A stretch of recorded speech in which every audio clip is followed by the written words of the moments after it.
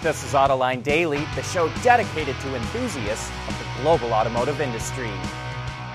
Ford and FCA reported their second quarter earnings, and never in the history of those companies have bad numbers looked so good. Let's start with Ford. While analysts were braced for a big loss, it actually posted a profit of $1.1 billion. But that included a $3.5 billion gain on its investment in Argo AI, the company developing autonomous technology. Take that out, and Ford actually lost almost $2 billion in adjusted EBIT. Even so, that's about $3 billion better than expected. Even more impressively, it paid down over $7.7 billion in debt and ended the quarter with $39 billion in cash on hand, which is a lot. That doesn't mean Ford is out of the woods yet, though. Even though it cut costs by 43%, its revenue fell more than 53%. So it needs to figure out how to cut costs even faster. Now let's move over to FCA, which also posted bad numbers that were better than analysts expected. Sales were down 63% and revenue fell 56%. Yet, FCA posted a net loss of just over €1 billion.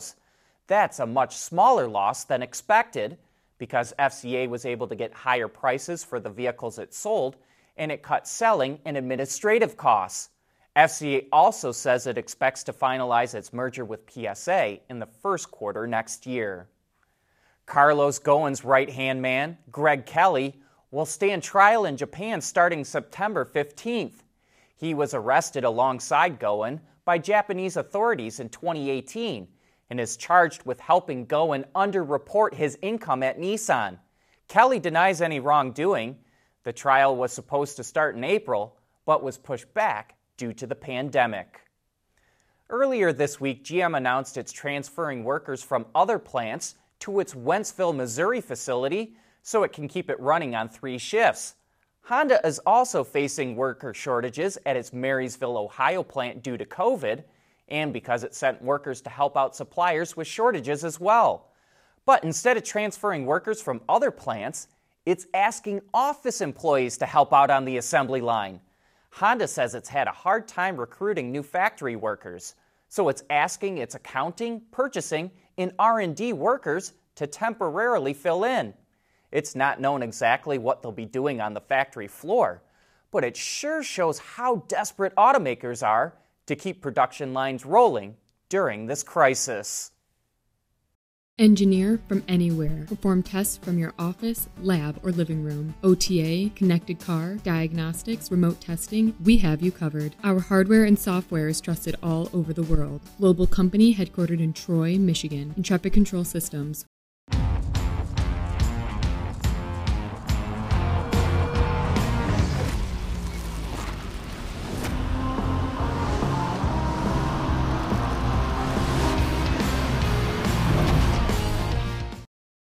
Cadillac released a new teaser image of its first all-electric model, the Lyriq. It's a shot of the charging port located behind the driver's side front wheel fender. But more importantly, the company announced the electric crossover will make its debut next Thursday, August 6th, in an online reveal on Cadillac's media site. The Lyriq is built on GM's new EV architecture and powered by its new Ultium batteries. But that's about all we know so far, so we can't wait to learn more next week. The supplier Mala developed a new AC condenser for hybrid and electric vehicles that it says offers significantly higher power density compared to its current unit.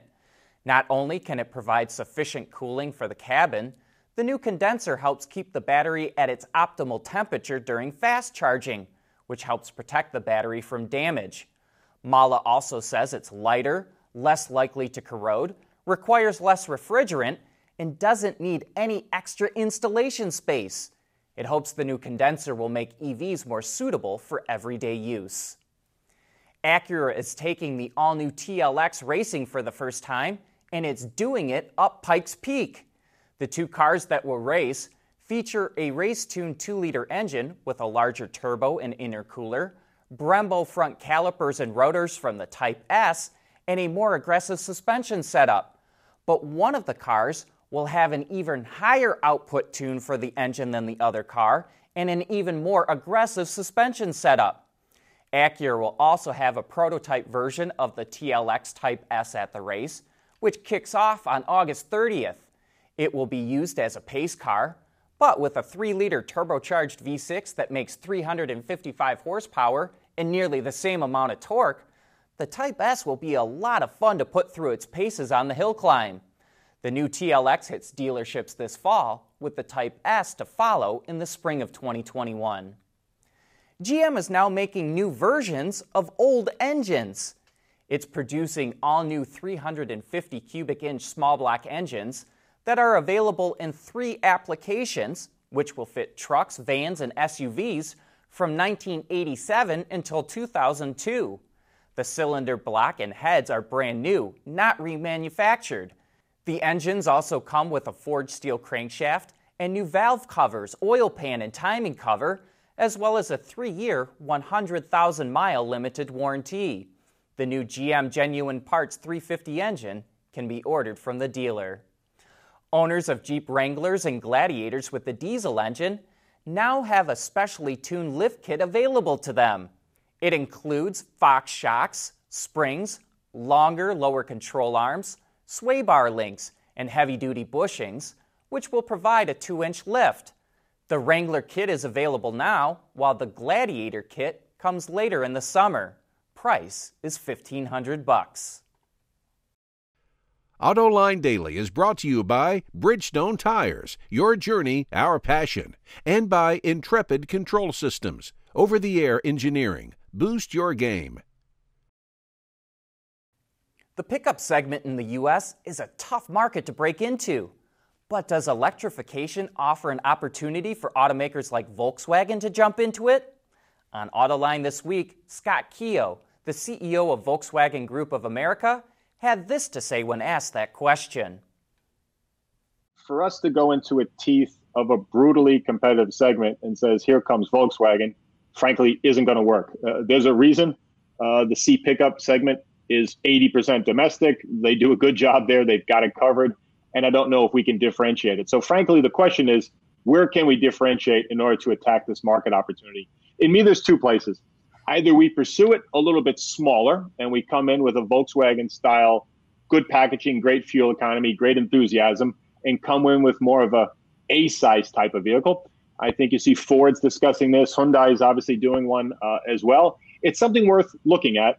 Or we do it with electrification. I completely agree with you. So these are things, we have these possibilities. But for me, I'm always a bigger fan of fulfilling the segments that we're in. And I think we have a lot more room to grow in the current SUV segments that we have. We have a lot of room to grow with the ID4 before we go out and enter new areas. But the 2 we're looking at actively is either go smaller and make a difference. Real fuel economy fun. And if you look at what Volkswagen did, with the Rabbit Gulf, with the Jetta, those segments really drained. They got significantly smaller. Could we bring that back to life with a pickup lifestyle vehicle? I think we could.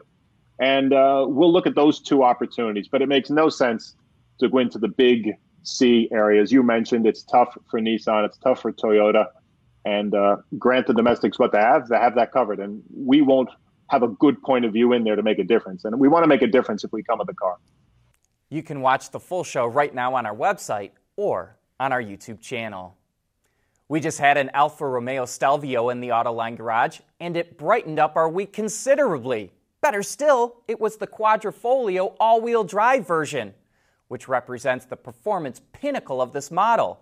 If this was the world of fashion, the Stelvio would be considered a supermodel.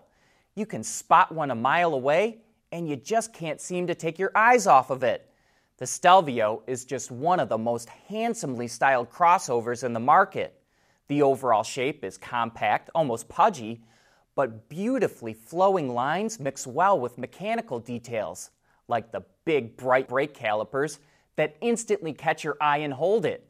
Inside, the Quadrifoglio is another visual treat. Sliding into the well-bolstered driver's seat is like putting on a tightly tailored Italian suit. The materials were exquisitely selected, and the stitching conveys a feeling of hand craftsmanship. The instrumentation binnacle and center console look precise and purposeful.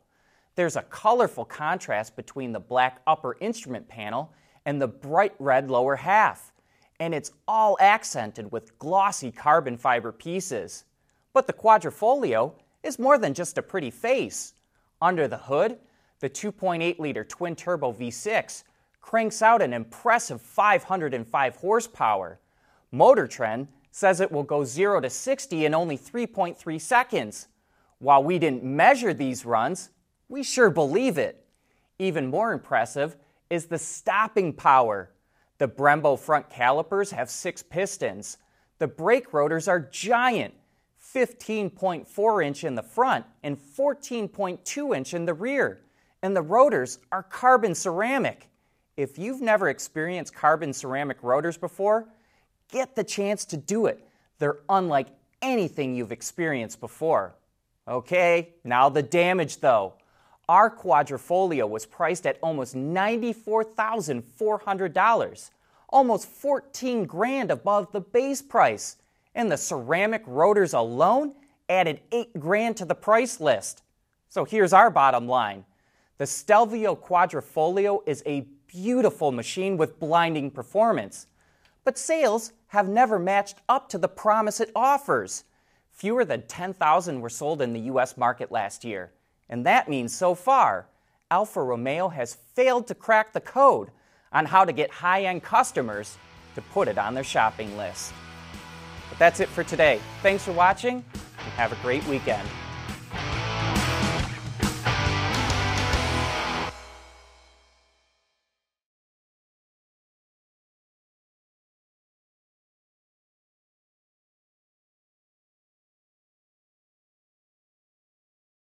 Wards is the industry leader for news, data, and analysis. That's why companies across the globe subscribe to our premium service, maybe even your own. Log in for subscriber access now, check your company's intranet for details, and rely on wardsauto.com to keep you informed.